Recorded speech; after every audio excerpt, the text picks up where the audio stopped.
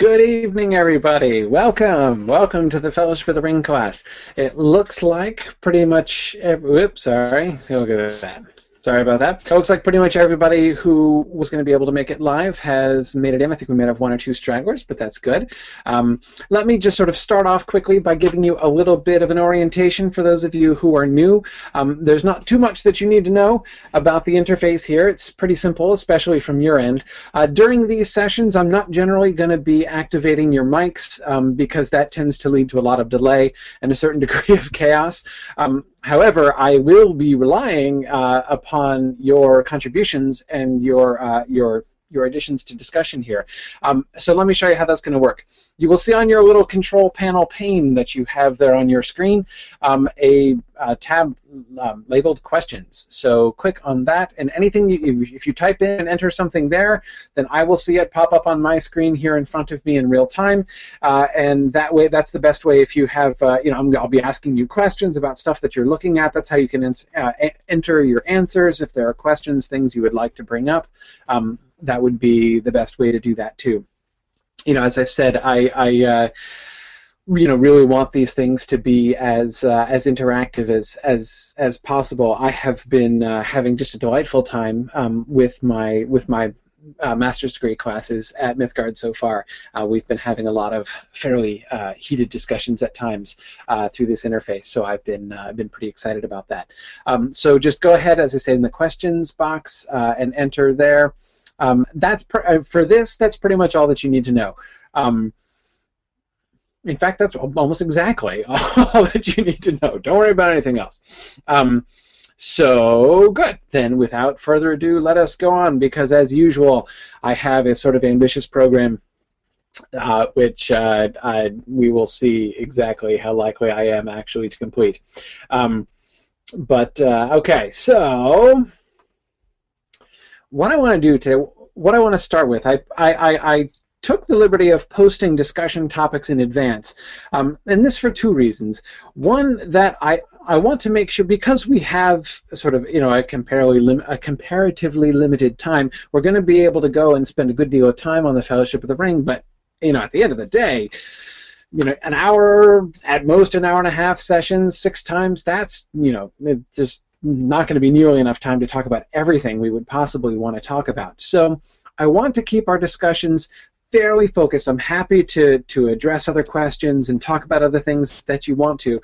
But one of my goals for this class is I said in the little preview video that I made and talked about during the open house, what I would really like to focus on for this class is basically the stuff that we almost never get a chance to talk about when we talk about the Fellowship of the Ring in the context of a larger class. I mean, when I'm teaching, for instance, a survey class on Tolkien, like the class that I recorded and posted on my podcast stream, when I'm doing that kind of a class on Tolkien, I've got to go through and we've got to talk about the big stuff. We've got to talk about Frodo and Gandalf and the quest for the ring and the ring's impact on people and all these, the big major themes, the central story.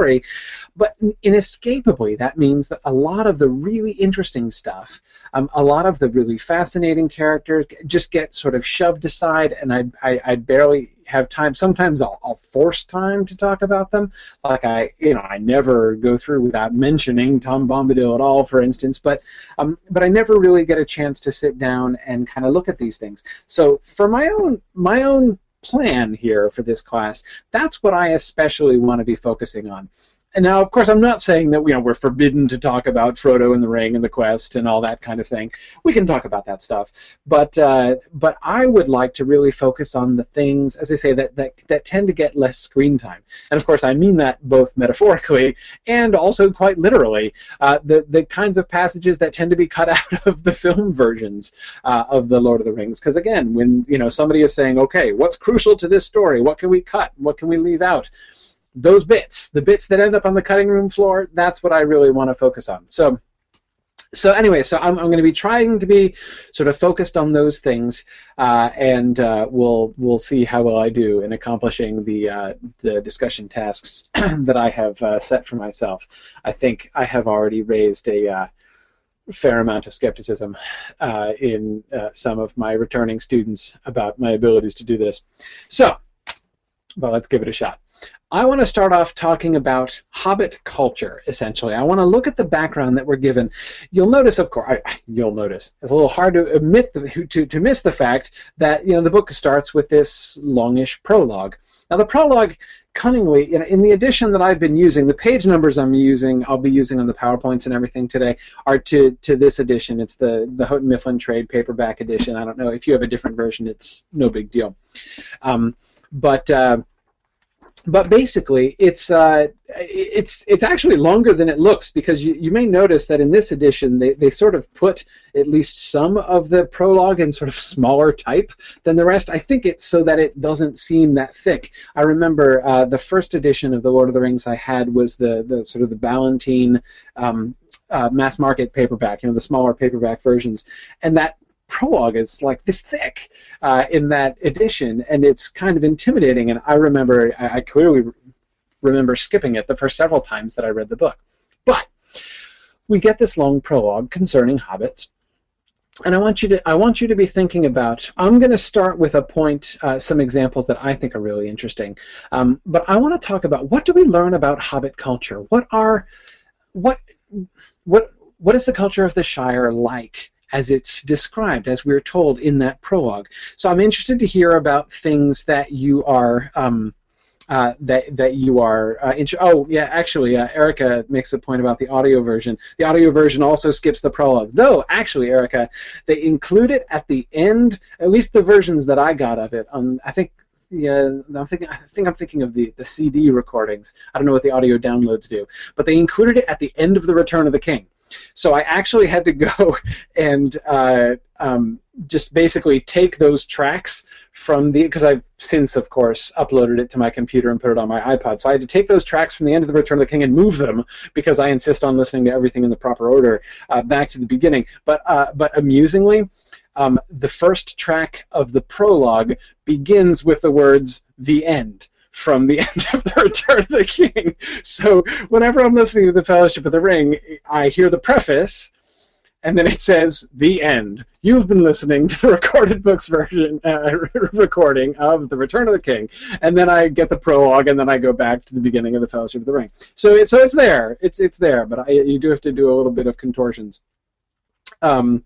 But anyway, so anyway, as I say, I would like you to tell me about what kinds of things you notice. What details from concerning hobbits seem to you especially important in trying to ascertain what the culture is like? There are a lot of times that people make sort of blanket statements about hobbits, about hobbit culture. For instance, one thing which is quite famous is the fact that they like to eat all the time. And sometimes you get the impression, in sort of hearing people who don't really know the books all that well, that hobbit culture is just about, like, stuffing their faces constantly. And that's not, of course, really a very nuanced picture of hobbit culture. So what are some things that you notice? Now, I want you to start typing these in. If you type very, very long comments or questions, it's a little harder for me to get to them.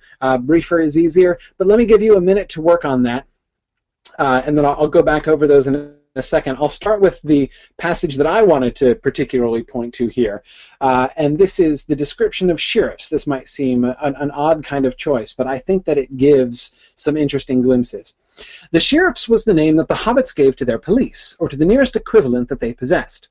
They had, of course, no uniforms, such things being quite unknown, only a feather in their caps, and they were in practice rather haywards than policemen, more concerned with the straying of beasts than of people. There were in all the Shire only 12 of them, 3 in each farthing, for inside work. A rather larger body, varying at need, was employed to beat the bounds, and to see that outsiders of any kind, great or small, did not make themselves a nuisance. Now, I think there are lots of things that we can see in this paragraph, and there's, I'll start with some kind of general points that I think we can take from this, and you guys might have some stuff that you'd like to add about it as well.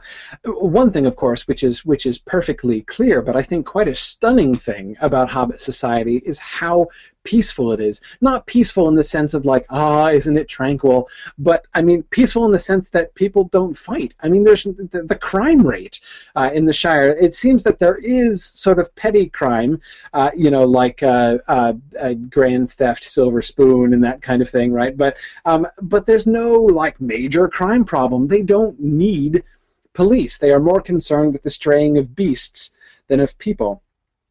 And that, I think, is a really big deal. I mean, you'll remember near the end of The Return of the King, when Frodo makes the, in my view, quite shocking statement that no hobbit has ever killed another hobbit on purpose in the Shire.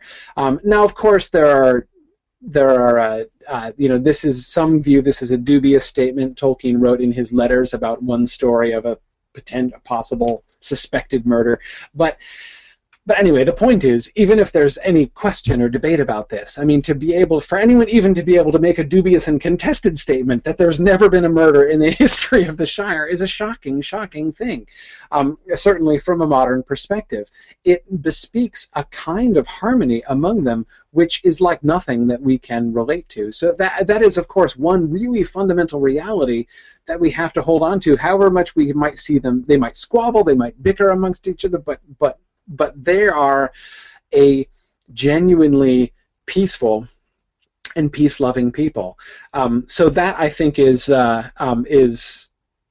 very remarkable. Some other smaller things that I would point to here, that kind of throwaway line that uniforms are, such things as uniforms being quite unknown. The fact that there are no uniforms is, I think, an important thing. Now, that is... the idea of uniforms is a comparatively modern idea. So to some extent, Tolkien here is just sort of objecting to the sort of the uniform ugliness of uniforms in the modern world. As truly, most uniforms are pretty ugly. But again, that's kind of all of a piece with what Tolkien often said about modern trends and things like architecture and stuff like that.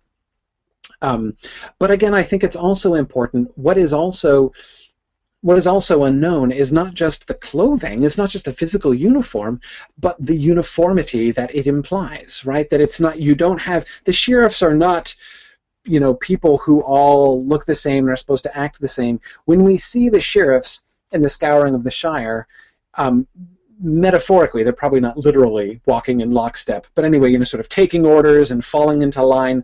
That's not normal for hobbits. That's not what hobbits do.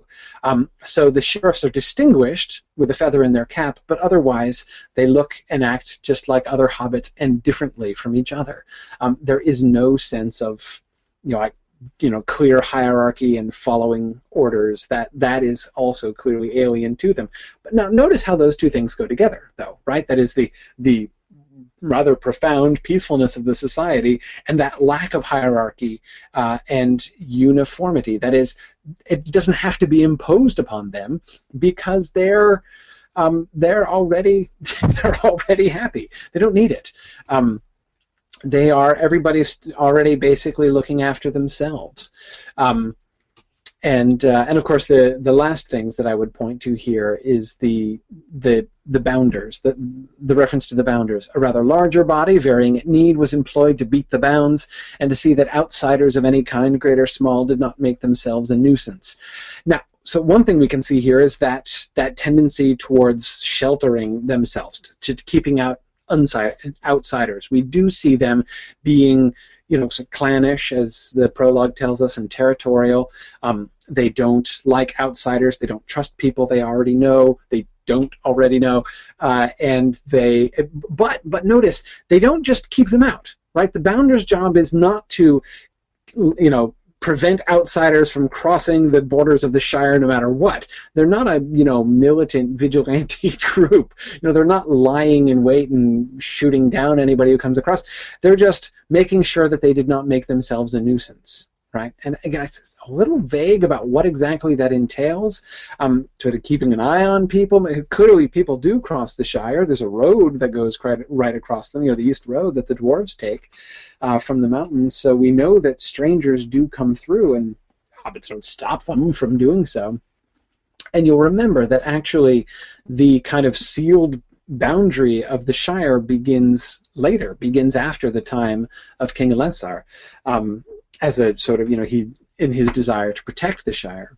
But they haven't imposed it themselves. So I think that that's both of those things. Their resistance to outsiders, their suspicion of outsiders, but they are not simply like belligerent against outsiders. I think both of those things are sort of interesting and important. But you guys have had lots of comments. Wow. Okay, let me see if I can get through some of these. And I apologize if I can't get to them all. But I'll do what I can do here. Okay. Yes, good. Trish was saying how she was interested in the way, and this is definitely an interesting thing. The three houses of the hobbits and how they seem to sort of parallel. And this is something I've seen even Trish is taken even a step further than you're taking it there. That you have this sort of the elf-oriented line, the fellow hides, and there's the others which are kind of like the dwarves, and the other which it doesn't say they're like men, but again it almost leaves the sort of parallel. The Hobbit world is made into a kind of sort of semi-microcosm of the world around them, in a sense. You don't want to push that too far. I mean, they're not actually all that directly similar to the elves and dwarves and everything. But nevertheless, it's a trend that's kind of interesting, I think. Okay, good. Let's see.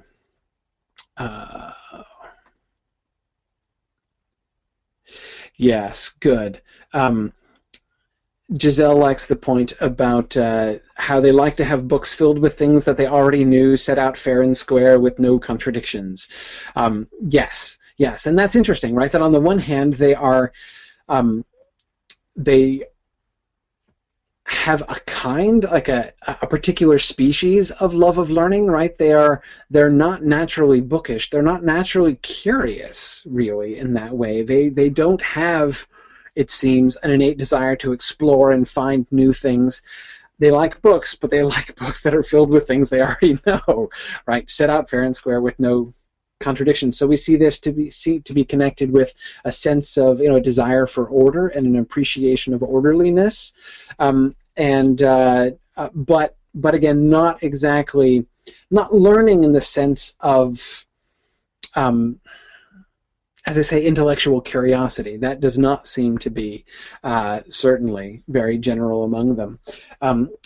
David asks, who paid the sheriffs? That's the mayor of the Shire, the mayor of Mickledelving, has two official positions, right? He's the master of the post service, and also he's the chief sheriff. So presumably he pays the sheriffs. They do have a superior, but their relationship to their superior, it seems to be not much at all like what the image of people in uniform would suggest. Okay, good. Ed is pointing out the very basic fact at the beginning, which I agree is very important, that we're told they're still around today, they don't have magic, and that they have diminished in size since that time. So that is since the time of this story. So they're around. They still exist.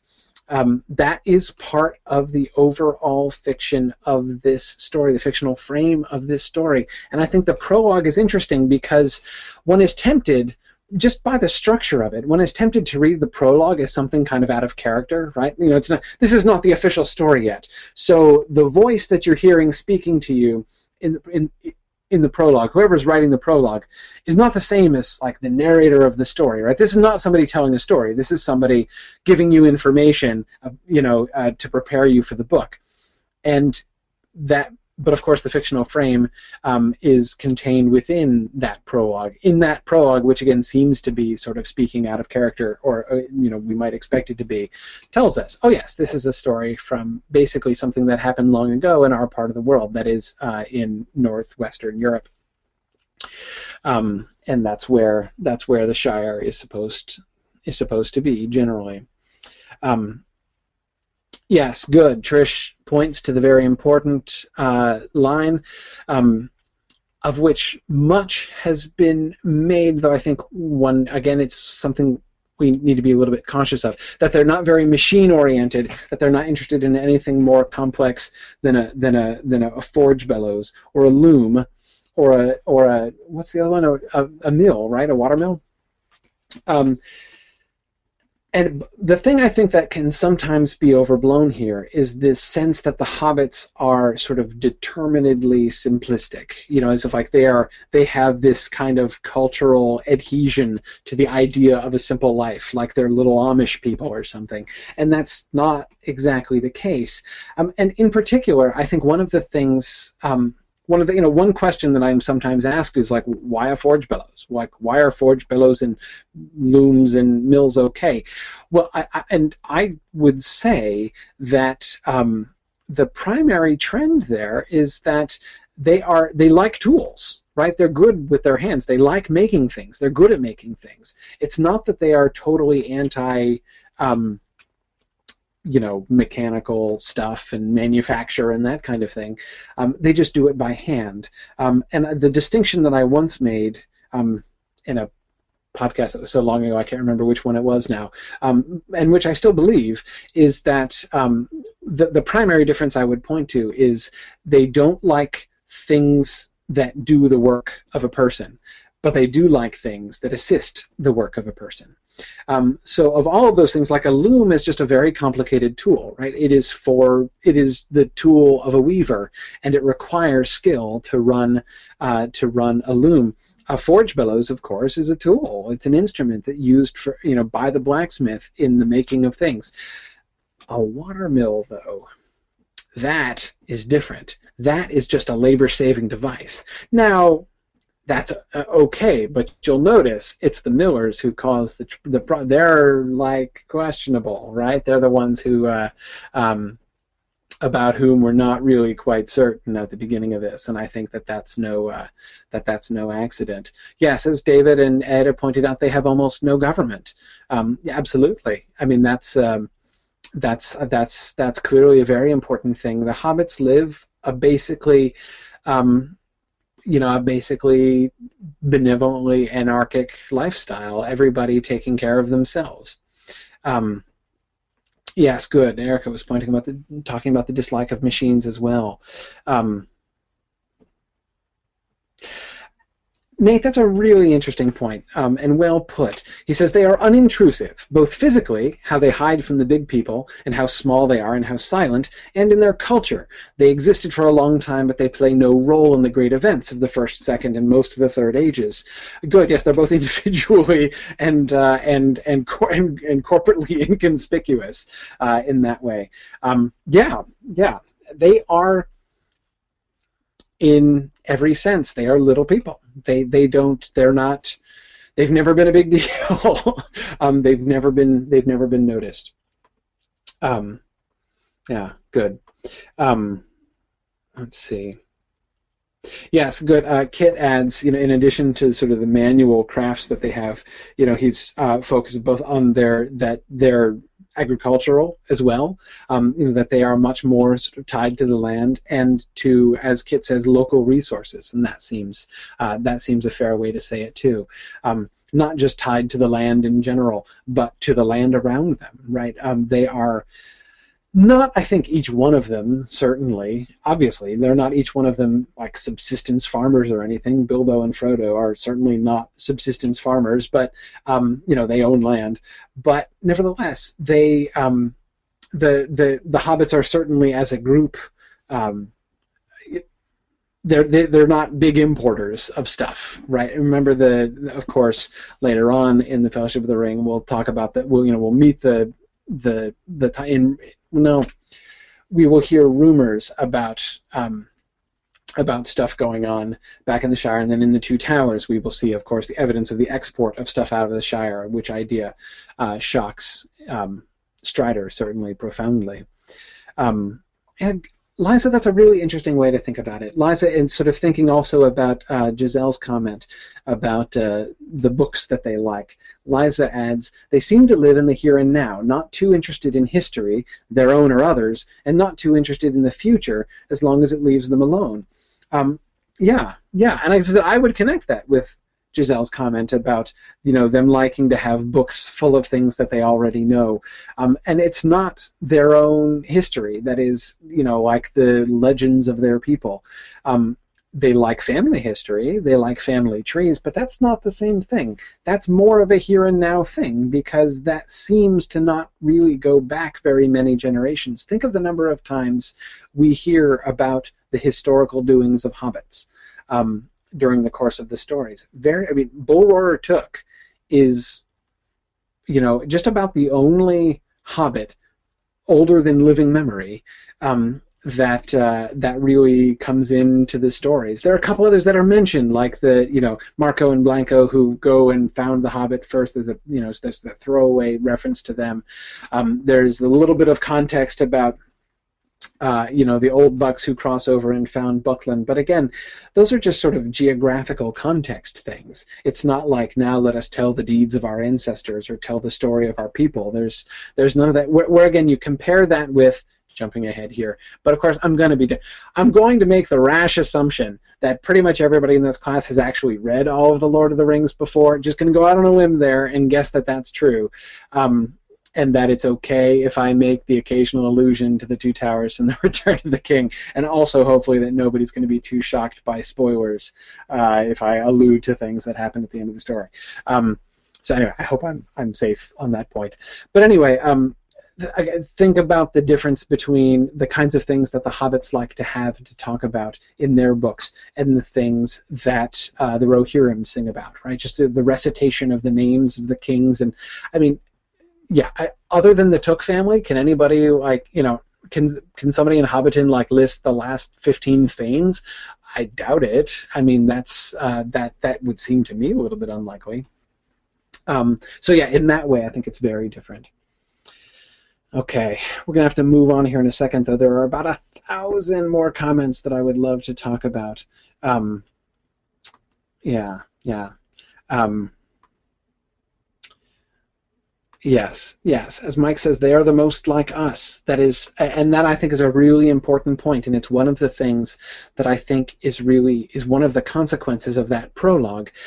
We can relate to them. We don't relate to dwarves exactly. I mean, there are things we might admire about them, but they're not like us, right? There are things that we can appreciate about the elves, but they're definitely not like us. Even the men, okay, maybe the men of Bree, some, but certainly the Dunedain and the people of Gondor, they're not exactly. Hobbits are most like us. Their experience, their lives are most like lives that at least we can imagine, even if they're not exactly like us.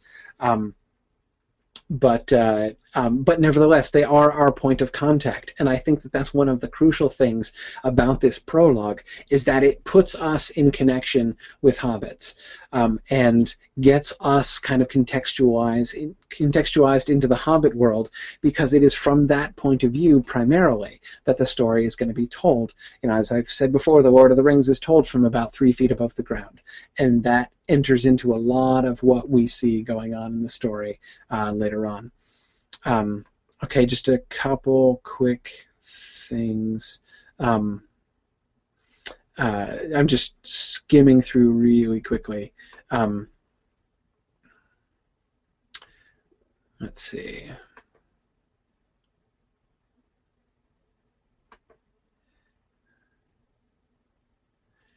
Yeah. Okay. Yes, Nate, it's true that Merry knows the history of tobacco, but he has to do research. And you get this sense, again, the fact that Merry wrote that treatise, he wrote it because nobody had written it before. And the only reason he is really interested in it is because he has sort of made contact with the outside audience, as it were. We learn by reading the appendices that both Merry and Pippin become quite bookish and become involved both in building libraries and in writing books in their later days, or at least compiling things. But again, I think that that's a consequence of one of the ways in which they've changed, and they become unlike other hobbits, the sort of default hobbits in this way. Okay. Timothy says, you got to think that books without controversies must have been a longed-for thing with Professor Tolkien. Maybe. I don't know. I don't think he might have. I don't think he would have always anyway liked books that you couldn't fight about. He rather liked that. But I do see what you mean. Yeah. Yeah. Good. Okay. Yeah. Now let's look, and I'm already threatening to run behind here, to nobody's surprise but my own. Let's look at. I want to go into into chapter 1 here. And again, here I'm just, these passages that I've pulled here are certainly not the only ones to talk about. They're just a few moments that I wanted to look at because I think they illustrate a particular thing that I'm interested to talk about in looking at these opening chapters. This is another glimpse of Hobbit culture, surrounding Bilbo there in chapter 1. This is right after Bilbo disappears at his party. It was generally agreed that the joke was in very bad taste, and more food and drink were needed to cure the guests of shock and annoyance. "He's mad, I always said so," was probably the most popular comment. Even the Tooks, with a few exceptions, thought Bilbo's behavior was absurd. For the moment, most of them took it for granted that his disappearance was nothing more than a ridiculous prank. But old Rory Brandybuck was not so sure. Neither age nor an enormous dinner had clouded his wits, and he said to his daughter-in-law, Esmeralda, "There's something fishy in this, my dear. I believe that mad Baggins is off again. Silly old fool. But why worry? He hasn't taken the victuals with him." He called loudly to Frodo to send the wine round again. Now, notice what we can see here. This, I say, this is public opinion. We can see, in their reaction to Bilbo, I think, is fairly revealing about their own assumptions, about their own values. They think he's mad, right? This is sort of the last straw. He is already odd, right? And think of the way that they were dreading his speech, right? Oh, he's going to recite poetry. Oh, he's going to make allusions to his ridiculous adventures, right? Like this crazy guy. So he's already strange. He's already unusual. What convinces them that he's, this is clearly the last straw, he's obviously completely cracked, is that he's playing this prank. Like doing a magic trick, like pretending to disappear in a flash of light. Like seriously, how juvenile is that? And this dude is 111 years old? Come on now. That seems to be their reaction. Because you'll notice there's only one point of debate. In all the stuff that's said here, there's only one thing that the hobbits disagree about. Rory Brandybuck is not different from the rest of the hobbits in that he approves of what Bilbo does, right? Everyone else is like, "Oh, that was terrible. Oh, he's mad." And Rory's like, "I loved it." Right? No, that's not the difference. Notice the difference? The difference is he's one of the very few, he's the spokesman for that very small minority of people who believe that he's actually left, who actually take Bilbo at his word. Bilbo has just said, "I'm leaving. Goodbye." Right? This is the end.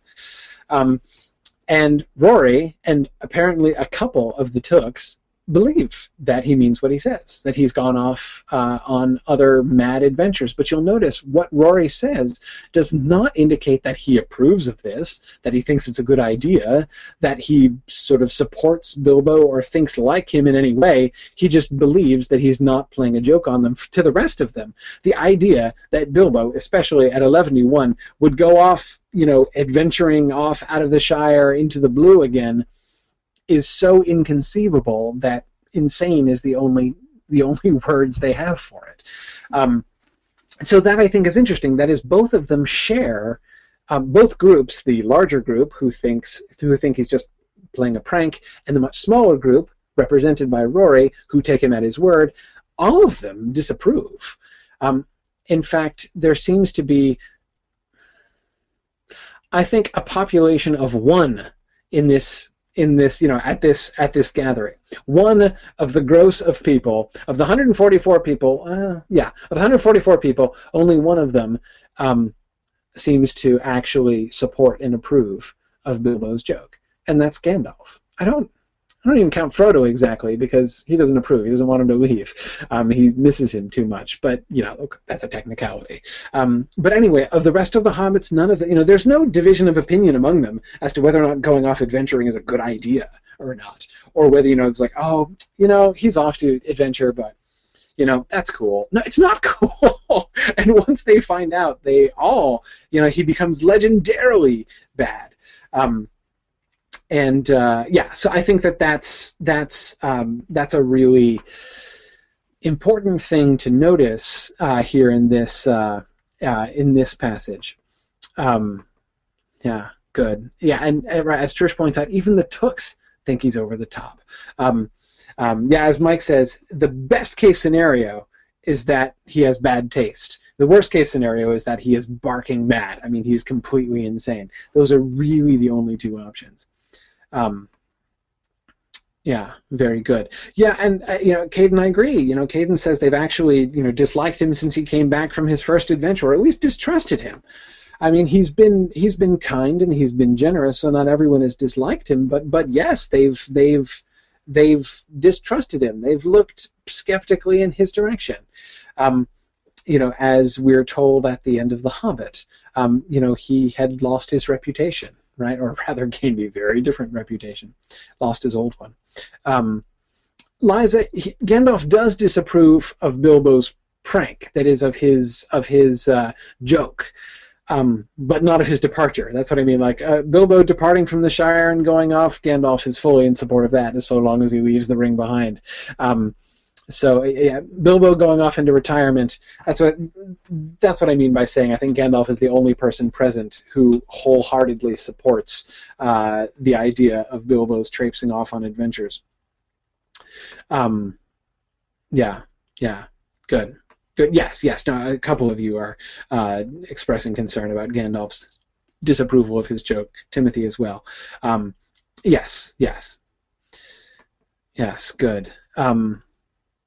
They're envious, yes, well, they're envious of his riches and of his apparently perpetual youth, but they're not, by the way, that's one of the, there are a number of sentences in Tolkien, you know, and in The Lord of the Rings, which I just remember from a young age, just kind of mouthing to myself over and over, like the rhythm of them and just the way the words flow and the way the words go together, you know, and that line about apparently perpetual youth as well as reputedly inexhaustible wealth. That I just could never get enough of that sentence. But anyway, yeah. So they're envious of him in that way, but certainly not envious of him in the sense of wanting to emulate him, wanting to be like him. They like some of the things he has, but it's. But yeah, I mean, I don't think they're actually, you know, they're certainly not idolizing him or something like that. Yeah, good. Yeah, Mike asks, why do a few Tooks prick up their ears when Bilbo proclaims he has a purpose? That is an interesting moment, isn't that? And I think it's because, like, this is the point at which they begin to suspect that he's actually doing something besides just making a speech, right? That this is not just Bilbo going off again, you know, that is like, you know, speechifying again, and oh, he's about to recite one of his poems next. And, you know, when he says, you know, I've called you all here for a purpose, the rest of them are like, oh, yeah, what, we're here to, you know, celebrate your birthday. Yeah, we get it. But the Tooks, those of slightly, at least, adventurous disposition, seem to suspect, oh, wait a second, maybe something is going to happen of some kind. But I wonder, there are a very few exceptions. You know, even the Tooks, with a few exceptions, thought Bilbo's behavior was absurd. I presume, by the way, that the Tooks who thought his behavior absurd are also thinking that it's nothing more than a ridiculous prank. I might be wrong about that, but that's how I always took that. But anyway, yeah. So the Tooks are sort of suspicious that there's something anyway in there. Yeah. Right, yeah, Mike, they're picking up on the Tookish vibes. Exactly, they are. You know, they're like, well, or at least like to say, you know, if you say to a Took, "I have a purpose in calling you here today," there is at least a chance that they're going to think that there might be something more in that than just because I wanted to have you over for dinner. That was the purpose, which seems to be what everybody else is thinking. I wanted to give you gifts and have you over for dinner. They at least understand what a purpose with a capital P could potentially mean, even if they don't anticipate what is actually what he actually does.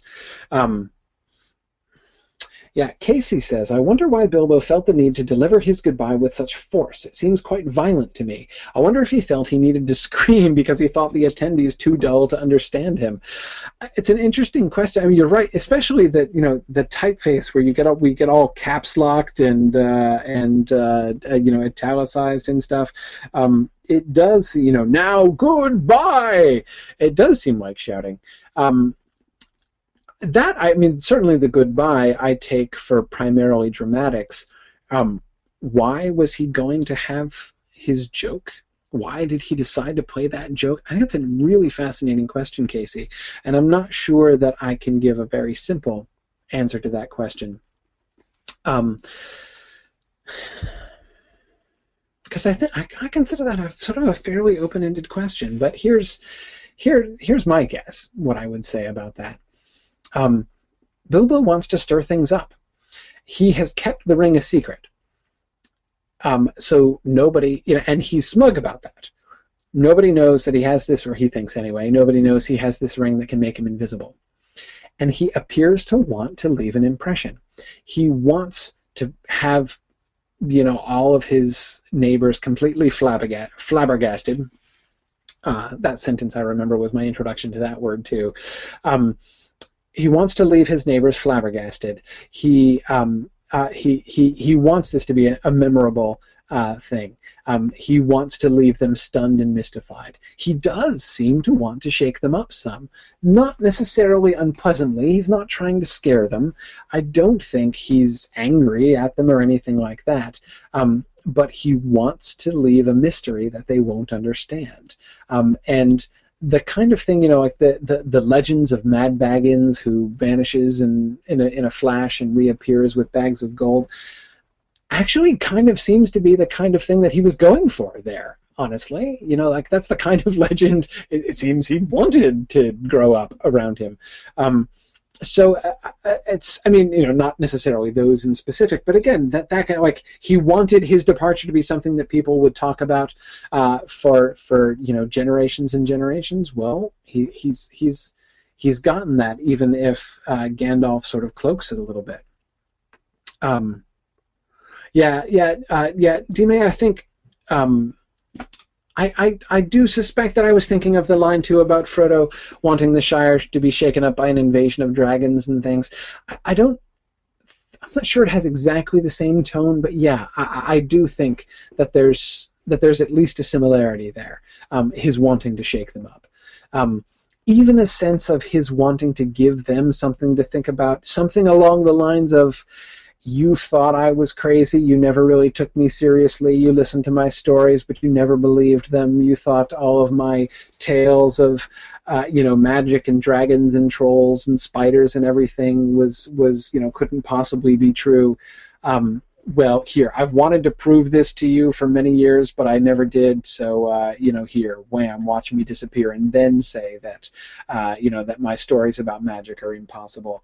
I think that there's a little bit of an element of that to it as well. Just a touch of self-justification, perhaps. Yeah, I don't know, but it's a great question, Casey. Okay, now let's sort of continue moving down the line here. We've got now the general, one glimpse anyway, of the general public in the background in Hobbiton and the surrounding areas, of course. Now I want to narrow in a little bit more. Here's Gaffer Gamgee at the Ivy Bush. You see, Mr. Drogo, he married poor Miss Primula Brandybuck. She was our Mr. Bilbo's first cousin on the mother's side, her mother being the youngest of the old Took's daughters, and Mr. Drogo was his second cousin. So Mr. Frodo is his first and second cousin, once removed either way, as the saying is, if you follow me. And Mr. Drogo was staying at Brandy Hall with his father-in-law, old Master Gorbodoc, as he often did after his marriage, him being partial to his victuals and old Gorbodoc keeping a mighty generous table, and he went out boating on the Brandywine River, and he and his wife were drowned, and poor Mr. Frodo only a child and all. Anyway, there was this Mr. Frodo, left an orphan and stranded, as you might say, among those queer Bucklanders, being brought up anyhow in Brandy Hall, a regular warren by all accounts. Old Master Gorbodoc never had fewer than a couple of 100 relations in the place. Mr. Bilbo never did a kinder deed than when he brought the lad back to live among decent folk. Okay, now, taking Gaffer Gamgee as a spokesman for a certain portion of the population, and he does seem to be put forward in that role. We are told in general about sort of things that people were talking about, that there was a lot of talk. And then we are given this conversation by Gaffer Gamgee and his debate, of course, with the Miller, as a sample, a representative sample of the kind of talk in the area. So the narrator presents the Gaffer to us here as a representative figure. Not representative of everybody, of course. We know that Gaffer Gamgee is in a different social class than Bilbo. He's not exactly Bilbo's social equal, of course. He was Bilbo's servant for many years, or his gardener in any case. So we know that he's not like, we can't just take him as the typical hobbit, but he is, to use the phrase I sort of half-jokingly used in the discussion topics, he certainly is a hobbit on the street. He is a kind of least common denominator, and certainly does show us, I think, some more things about hobbit culture. Few things that I would point out here. First of all, notice that, and I'm not going to talk about this too much because it's a Frodo topic, but notice Frodo's relationship with Bilbo. A lot of people just kind of skim over this fact, that is the fact that Bilbo is related to Frodo on both father and mother's side is something which often people just kind of skim over. Most people, not being hobbits and not being really keen about family history, therefore often don't think too carefully about the actual familial relations, and I find that most Americans could not identify their second cousin once removed if compelled to. I came from a very clannish Norwegian family, and I am still in touch with my third cousins, but that's a different story. So I do know what a second cousin once removed is, but anyway, so a lot of people's eyes kind of glaze over there, but I think the interesting thing, we see that Frodo's mother was related to Bilbo's mother, right? Frodo's mother was the daughter of the youngest of the old Took's daughters, and of course Bilbo's mom was one of the old Took's daughters. So Frodo's mom was Bilbo's mom's niece. Bilbo was first cousins with Frodo's mom, which is why Frodo is his first cousin once removed. That's a generational remove. That's what that refers to. And Drogo Baggins is, unsurprisingly, related to Bilbo Baggins, but they are second cousins. Drogo and Bilbo are second cousins, so Frodo is his second cousin once removed as well. Frodo, therefore, shares both the Baggins side and the Took side with Bilbo. And of course, those of you who have listen to my Hobbit lectures on about Bilbo know the sort of the big deal that I make about the Took side and the Baggins side, and certainly I think that's a point of emphasis in the Hobbit, though much less so in the Lord of the Rings, certainly. But we do get this interesting point. He shares the Baggins side and the Took side with Bilbo, but he's closer to the Took side. Right? He's only his first cousin once removed on the Took side, and he's his second cousin once removed on the Baggins side. So they are more closely connected on the Tookish side, as of course certainly turns out to be true metaphorically. Now, let's move to now. What do you make of Gamgee's comments, Gaffer Gamgee's comments about Brandy Hall and Old Master Gorbadoc and sort of his we see certainly one thing that I will throw out there, which is again pretty obvious, is that we see again their resistance to outsiders, right? And it's a resistance which seems to manifest itself, especially when we combine this with the Sheriff passage earlier. It's a resistance that seems to manifest itself not necessarily in hostility, but in suspicion, in the presumption that outsiders are queer, are strange, are different in some sense. He points to, that is, the Gaffer points to the two things, really the only two things, that are, well, really, okay, there's only one primary difference between the Bucklanders and the other hobbits of the Shire, and that is that they do sometimes go out voting. But of course, the large family living together at Brandy Hall, we're also told, is not unique to the Brandy Bucks, but is unusual.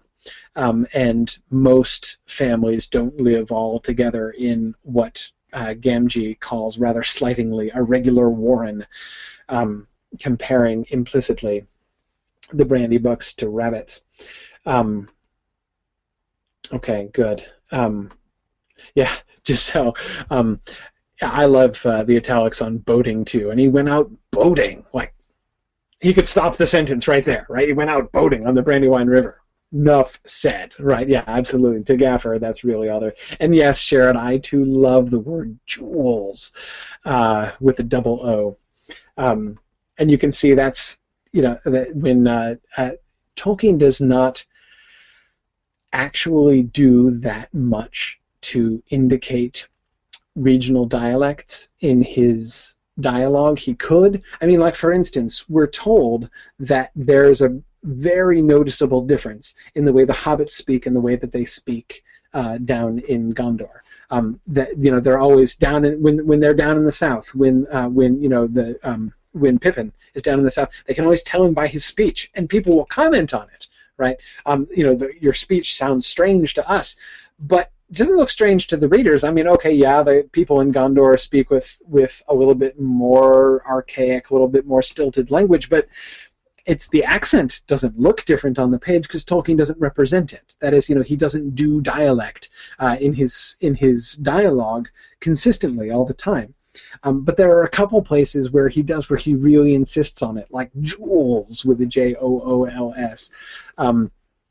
And of course, Sam. Sam is one of the only people who very consistently speaks in a dialect, but that's, of course, to separate him from the other hobbits, that he speaks differently from the way that they speak.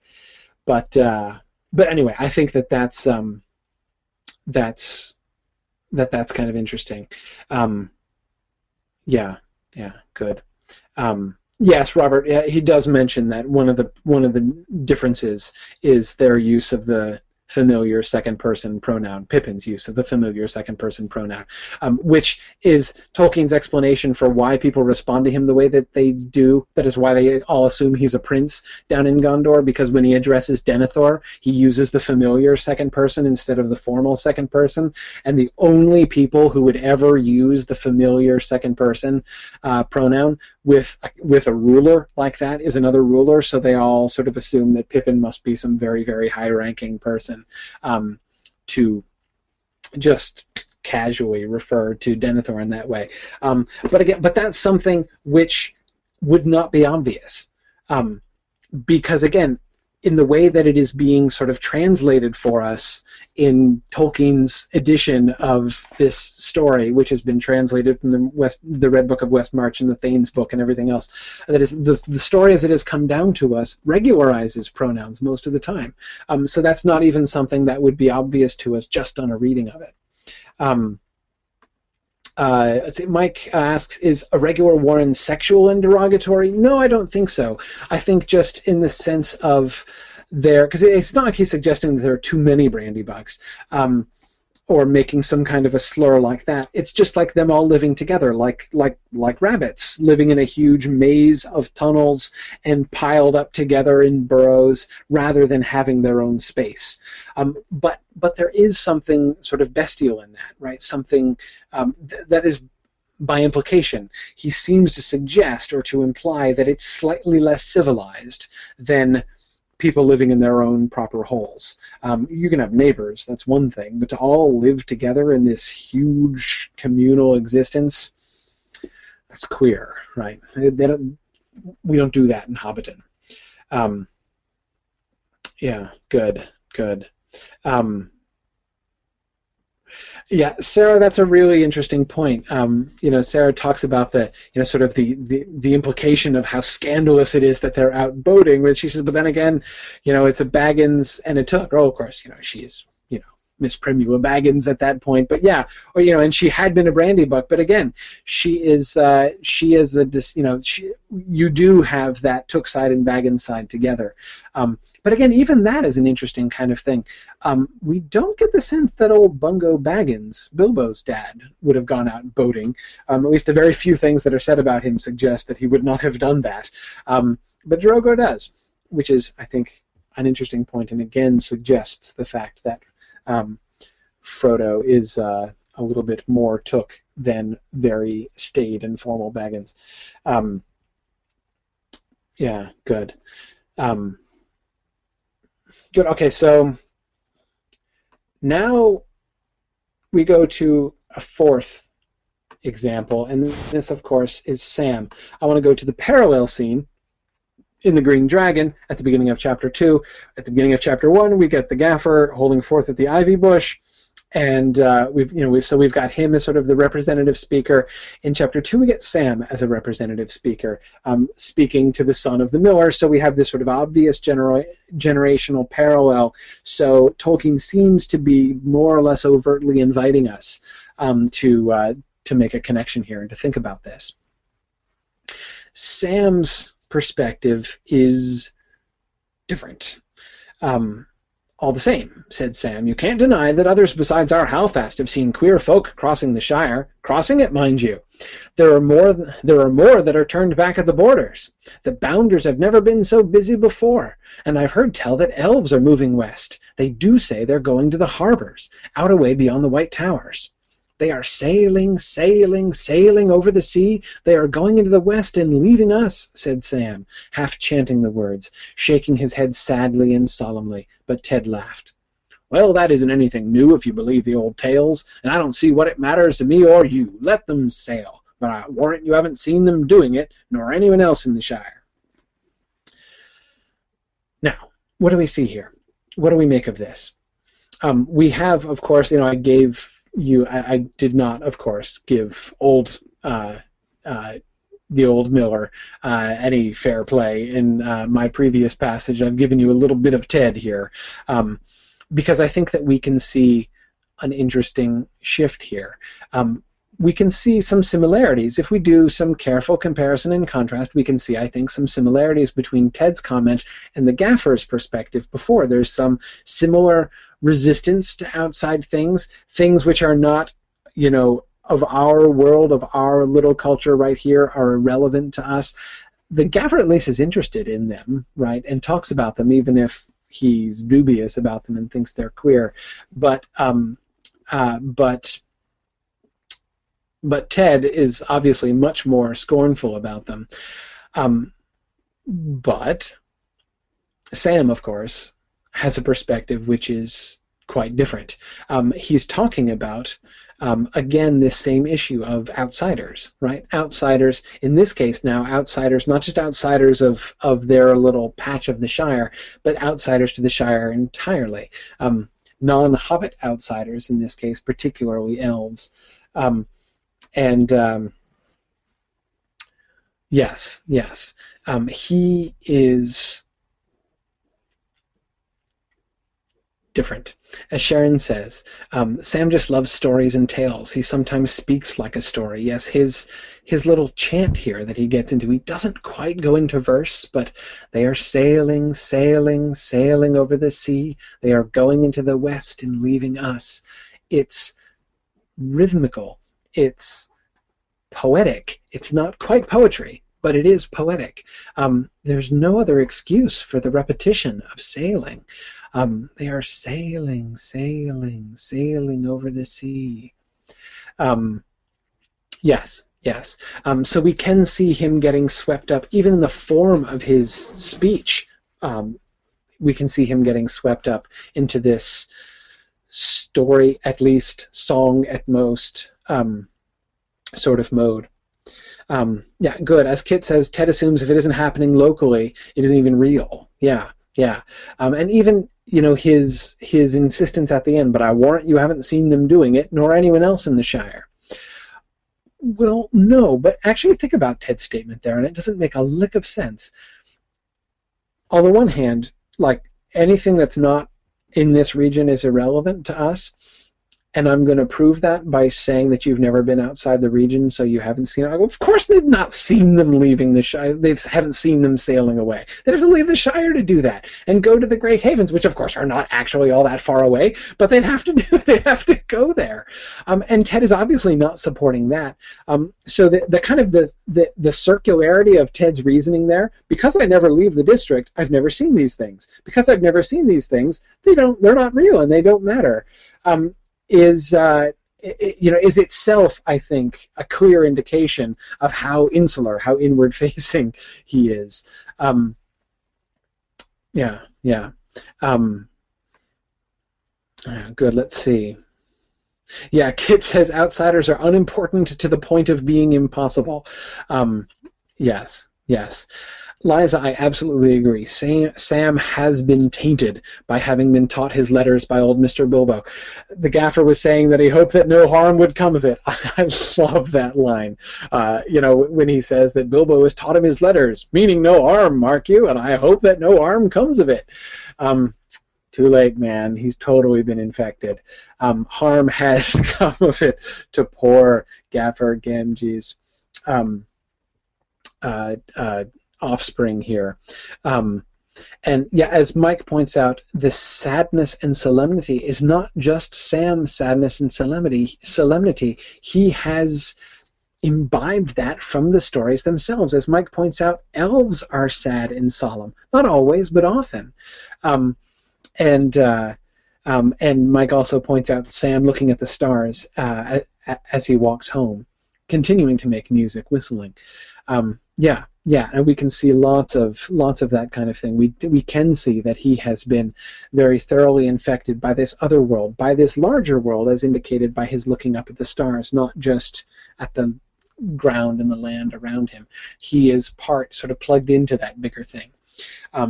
Like, of course, the elves themselves, who do a lot of looking at the stars, as we see when we meet them. Now, this, I think, is one of the clearest indications that we get of this counterculture that has grown up. It's one of the big differences between the first couple chapters of the first chapter of The Hobbit and the first couple chapters of The Lord of the Rings.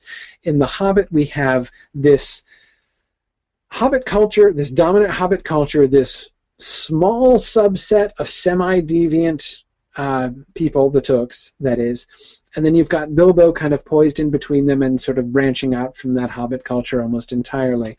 But there's this clear sense of the Hobbit mainstream. We still see the Hobbit mainstream, but the Hobbit counterculture is different. It's not just the Tooks doing their own kind of semi-idiosyncratic clannish thing. There is this sort of horizontal infection. I say horizontal because it's not clannish. I think it's a fascinating and important thing that although there are familial relations among the friends that are gathered together, none of them have the same last name. You've got a Baggins, a Gamgee, a Brandybuck, a Took, a Boffin, a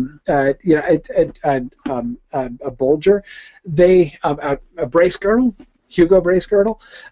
The group of people that are friends with Frodo, those who become attached to Bilbo, they come from all different families. This infection has spread outside of the Tooks. I keep calling it an infection, of course, not to actually imply that it's bad. But yeah, it's clearly it's clearly a significant change because it's not insulated within the Took clan. And this subculture is one which is markedly different from the society around them. Sam is our first clear spokesperson of that culture. I mean, of course, we've met Bilbo and Frodo, and we know that they're different, but that's one thing, right? The Bagginses we know, Bilbo and Frodo, have always been by definition isolated. That is, they're bachelors living either alone or just together, the two of them, in Bag End, separated from. They've got neighbors, but again, we don't see them acting as part of a big clan. Even though again they have connections, but they are definitely sort of separated out, being on their own in their luxurious hole there in Bag End. It's the other. Sam is the first person that we see who suggests to us a change has been made in Hobbiton as a whole as a consequence of Bilbo's adventure. It's not just that he has trained up an apprentice hobbit freak show in Frodo who's going to take after him and carry on his reputation for oddity. It goes well beyond that. And I want to look at that here. And it may be the last thing that we get to. We'll see. This is Frodo. Erica, I think you were the one who was referring to this passage before. This is Frodo's statement. I think we can see there's so much we can say about this. His response when Gandalf asks him, has he decided what to do at the end of chapter 2. I should like to save this Shire if I could, though there have been times when I thought the inhabitants too stupid and dull for words, and have felt that an earthquake or an invasion of dragons might be good for them. Just pause for a second to gloss the word stupid. Stupid doesn't mean unintelligent. It does not mean the way that we use the word stupid. The word stupid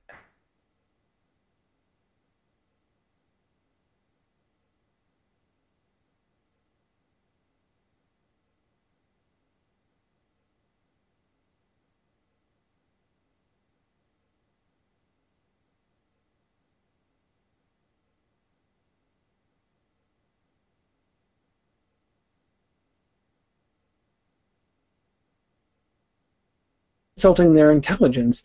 What he's saying is that they're sleepy, they're boring, and they're bored.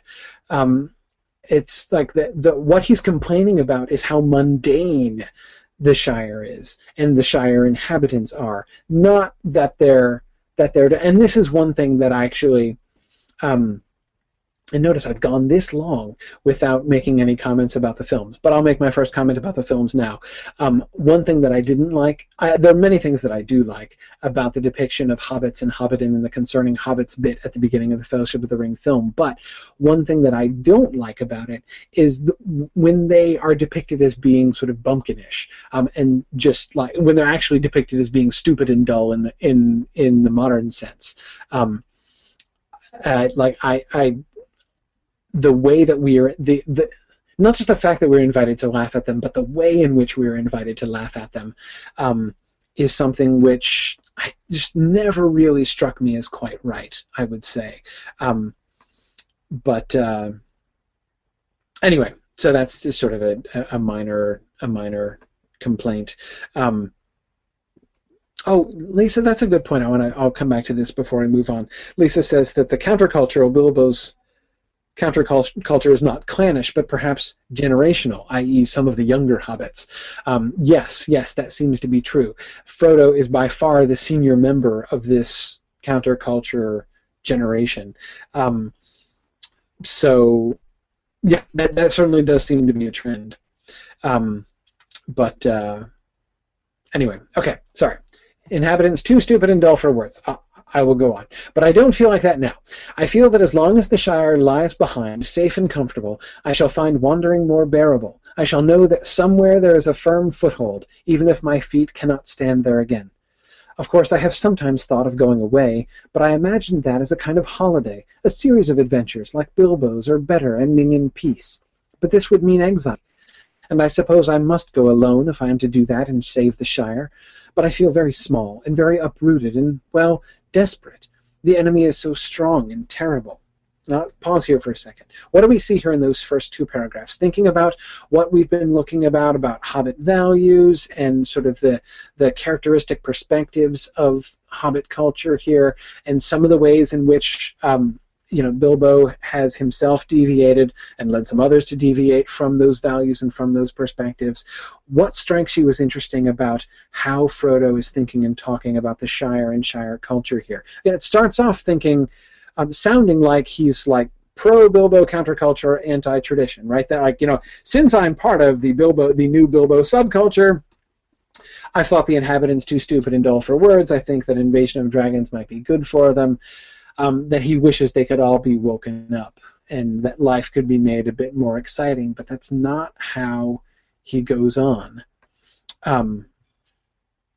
Erica says Frodo seems to jump ahead to the idea of saving the Shire, right? That is, clearly he's not... notice the tenses there. There have been times when I thought the inhabitants. Have been times. Past perfect, right? That is, it's over. The times when I thought that are in the past. He doesn't feel that now, as he goes on to say. Now I feel that as long as the Shire... I added the now, but that's what he's saying, right? I feel that as long as the Shire lies behind, safe and comfortable, I shall find wandering more bearable. Now he sees... so we have this, in a sense, a kind of return. In fact, ooh, hey, we can do a little there and back again thing with this, right? That is, if you start from those provincial Hobbit values that we were looking at, that provincial Hobbit perspective, and again, I think Gaffer Gamgee is one of the most kind of benevolent illustrations that we get of that. Again, not like Ted Sandyman, but then he himself in his own experience moved past that to accepting Bilbo's values, to having a desire for the wider world, to being bored by the boring inhabitants and the boring country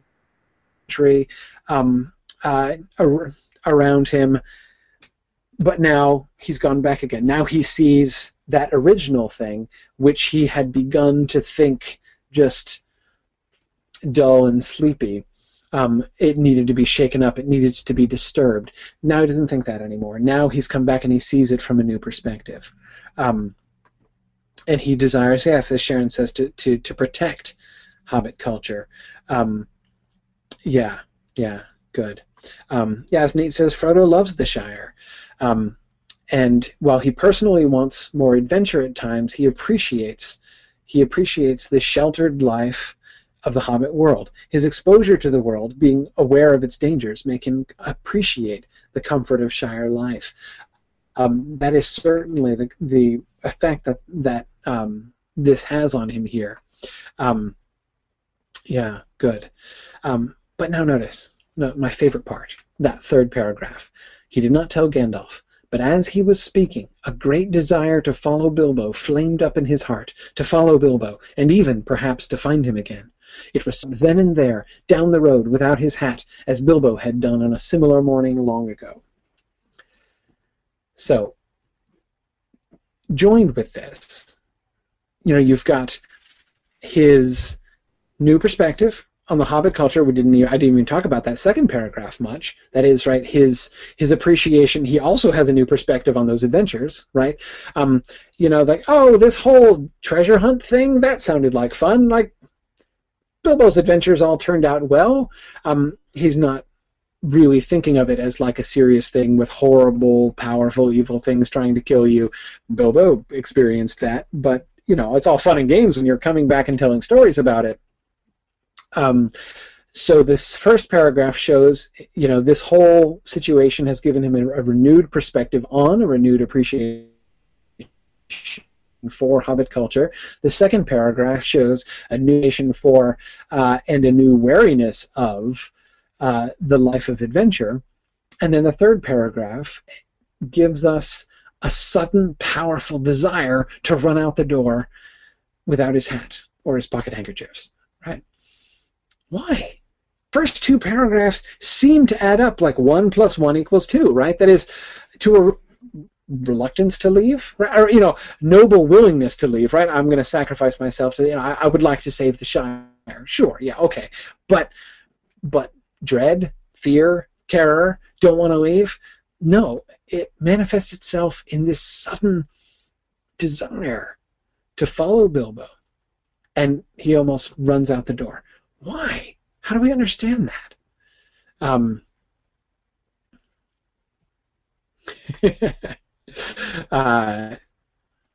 Yes, Wes Liza points out, Gandalf seems to inspire this impulsiveness to go out on adventure. It's one of the things we're warned about Gandalf at the beginning of The Hobbit, right? He's responsible for all of those lads and lasses going off on mad adventures. Yeah, exactly. Nate says he wants to go there and back again.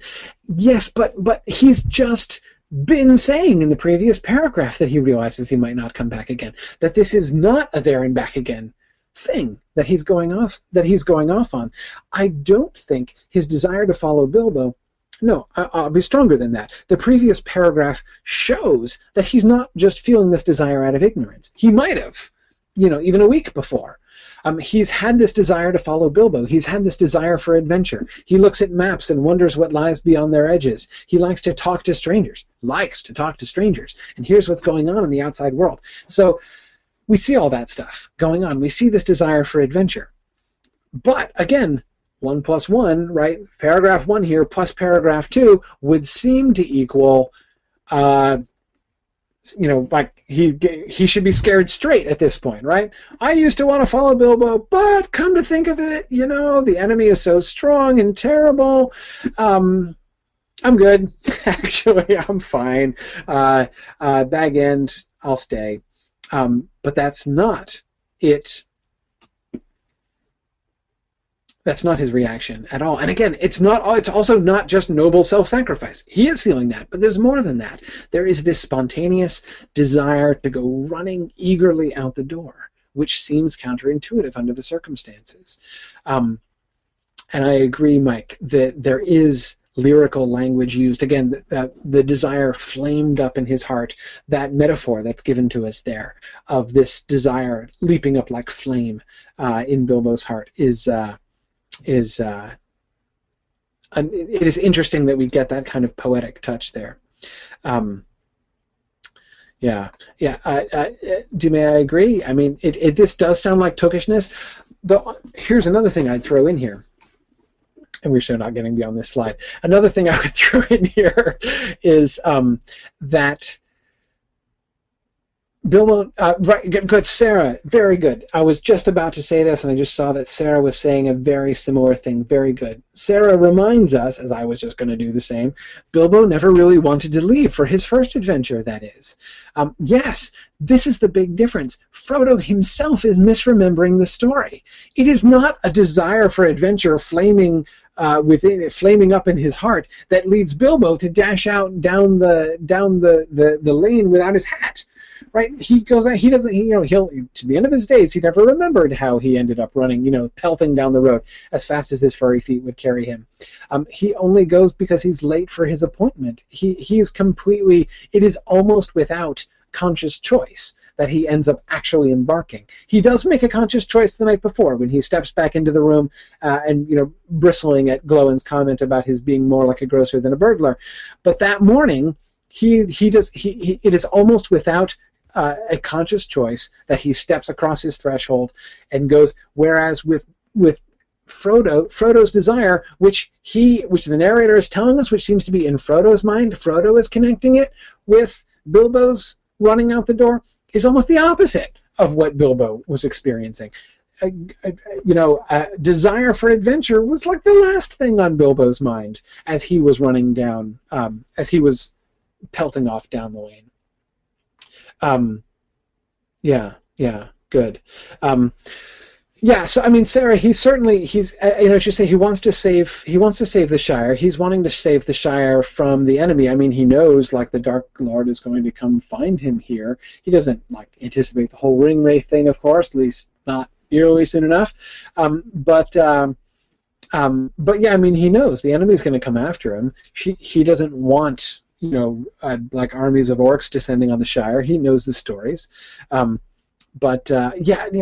good. Sarah's picking up again on Mike's comment about the metaphor there. you know, she says, well, what about flame, right? Flamed up in his heart. That's potentially an ambiguous metaphor, right? That fire is destructive. Remember that he thought an invasion of dragons who, you know, breathe fire might be good for them. We see his own world kind of shaken up, and he seems to like it. Maybe that's the connection we're supposed to be making here, that he, you know, paragraph 2, he's like, this is like an invasion of dragons in my life. And paragraph 3 is like, but I love it, right? You know, maybe, or part of him loves it anyway. And Timothy, I agree, we can't overlook the fact that he is also motivated by his love of Bilbo. His desire to follow in Bilbo's footsteps, even if under very different circumstances. His desire to seek after and find Bilbo again. That's what is really, it's one of the things clearly that's really driving him there. As we're told later on, it's one of the things that he is really wanting to do. Yes, he's leaving. He wants to save the Shire. He's trying to keep the ring safe. But his personal goal, find Bilbo. We're told that pretty clearly.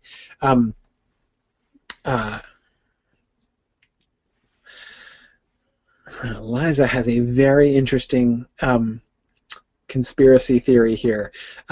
She says Gandalf is the wielder of the flame of Honor. Is it some of Gandalf's fire? I think it's a good theory. I think it's a good theory, especially when we are told what the Ring of Fire can do. That is what is the point of the Ring of Fire. I'm not sure that that's a coincidence, actually, but anyway, you know, we'll see. We'll see. Yeah.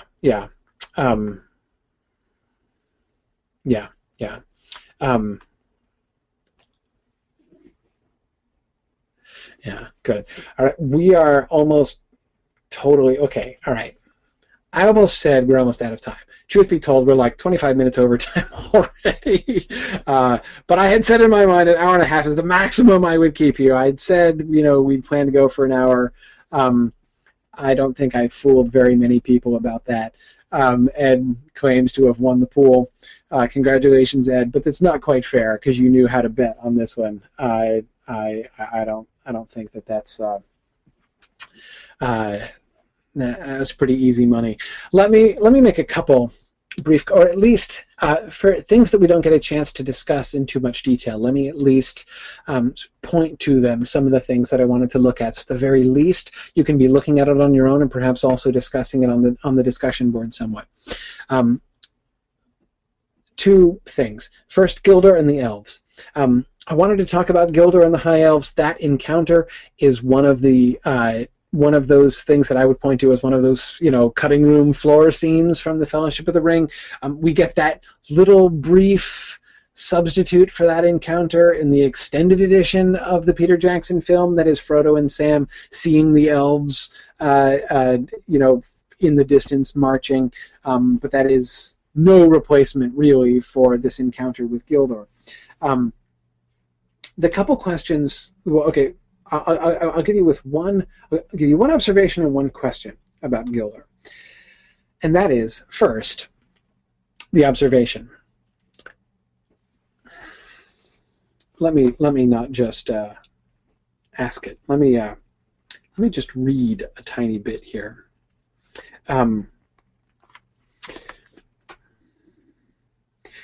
"This is indeed wonderful," they said. "3 hobbits in a wood at night? We have not seen such a thing since Bilbo went away. What is the meaning of it?" "But we have no need of other company, and hobbits are so dull," they laughed. "And how do you know we are going the same way as you? For you do not know whither we are going." "And how do you know my name?"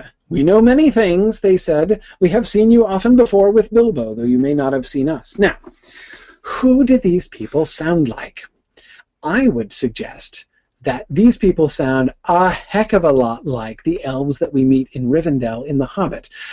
Whenever I'm teaching The Hobbit, I make the suggestion, which sounds like pure blasphemy to people who know Tolkien well, that those elves singing those ridiculous songs and teasing Bilbo and the dwarves in The Hobbit are probably Noldor, survivors of the downfall of Gondolin, and I am often ridiculed by people who find this idea shocking. Clearly, those are some kind of infantile, much less important, far less tragic elves who, because Noldor would never carry on like that, would never joke with people like that. They are far too solemn and serious. Guess what? Doesn't this sound the same way? Couldn't you just, seriously. I mean,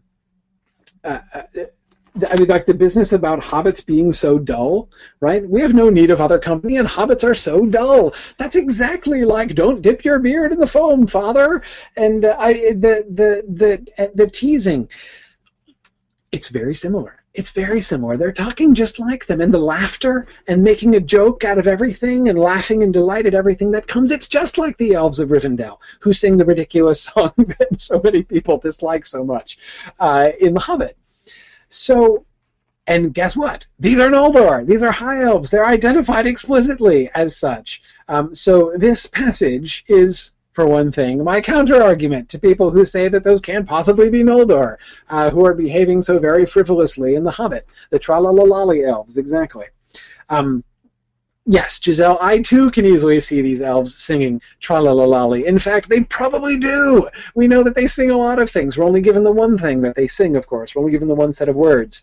And that, of course, is the Elbereth song, so that's very serious. But anyway, I don't think that it is antipathetic to the Tralalalali song. Anyway, so that's the one observation that I would make about Gildor and the High Elves.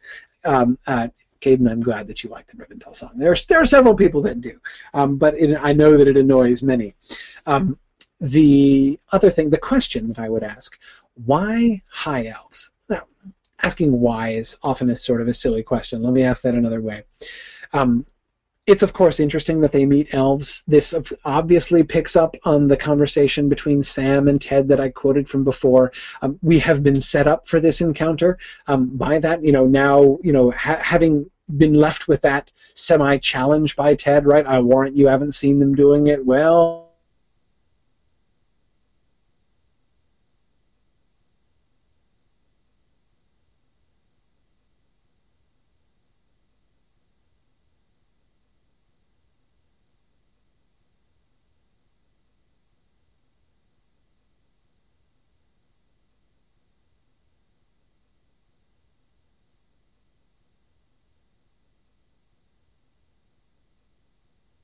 different by the fact that they are high elves that they meet.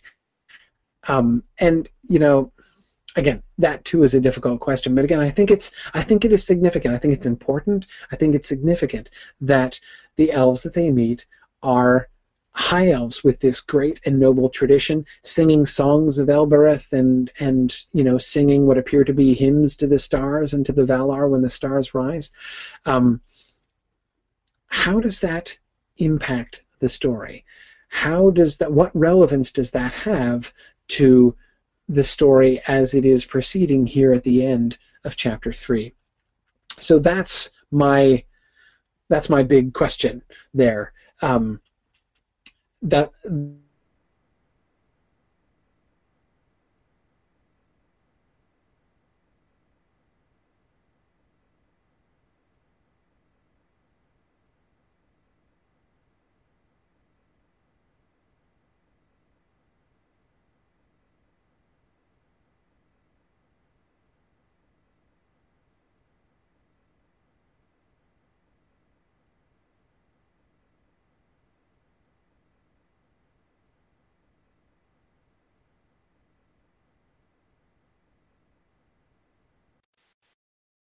precisely pointed to how you can tell. How can you tell? There is exactly one word different in Frodo's version and Bilbo's version, right?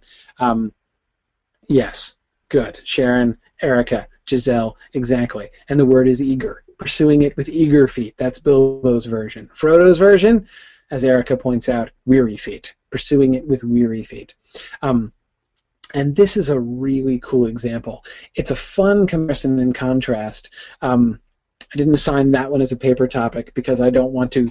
I don't want to. It would be a little bit infuriating to start things off with write a paper about one word, but that one word is a cue, right? If we take that one word difference, eager changed to weary in Frodo's recitation of the song, and then we look at that in context, that one word change is transformative to the entire song.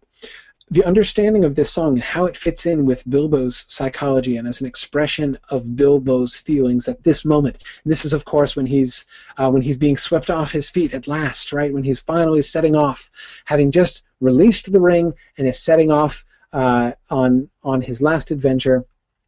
He sings this song. Frodo sings it right after he has left Bag End, not in quite the same place. That he's not, Bilbo sort of standing on his doorstep singing it as he goes off. Frodo is not on his doorstep; he's further away, but he's just left Bag End. And of course, he's feeling very differently about his journey. But again, I love the way that one change of a word changes, and again, and it really changes the whole thing. You can take these lines, you can take this song in very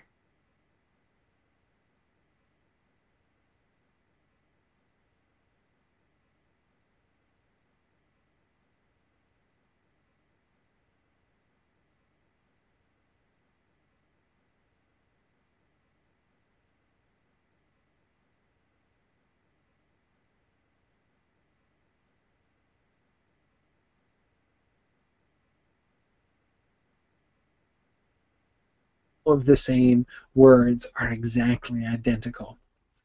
And whither then, I cannot say.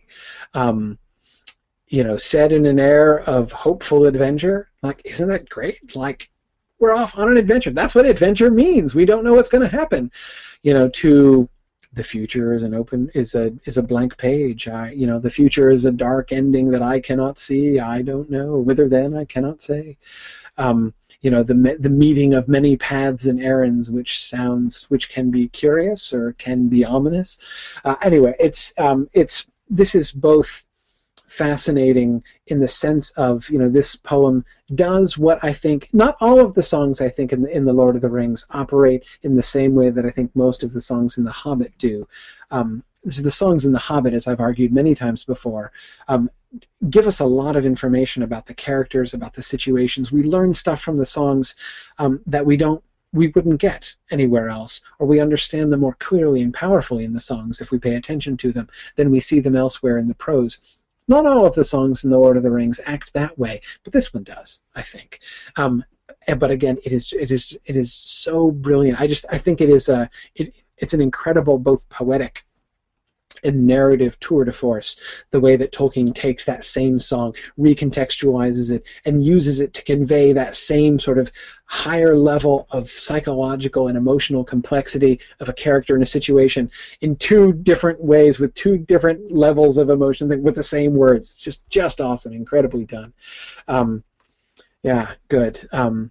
Giselle, I absolutely agree. Frodo would say it more slowly. That is absolutely if I were reading it aloud, that's how I would do it. I would do, the road goes ever on and on with a sort of a quick and bouncy rhythm with Bilbo, and much more slowly and solemnly with Frodo. That does, I think, really pick up on the tone of it. Yeah, good. However, as Nate says, the class is not going to, or it's just asked, the class shall not ever go on and on.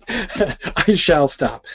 Next time, we will focus on other stuff, especially, of course, Tom Bombadil and Goldberry. Though I do want to begin by looking at the other big dose that we get of this Hobbit subculture in the conspiracy. And I don't want to skip Farmer Maggot either. He's one of the easily skippable. I want Farmer Maggot to be more than just a scythe hoisted up above the corn rows that he is in the movie. So anyway, we will look at that we'll look at that next time. Thanks very much, everybody. You were extremely active in your participation. This was a lot of fun. I apologize that I didn't get to everybody's comments. There were so many, and they're so good. I'll be looking through some of them. Please do continue the conversation on the discussion board, and I will look forward to seeing you guys again on Thursday night, same time. Talk to you guys later on. The organizer has ended the session.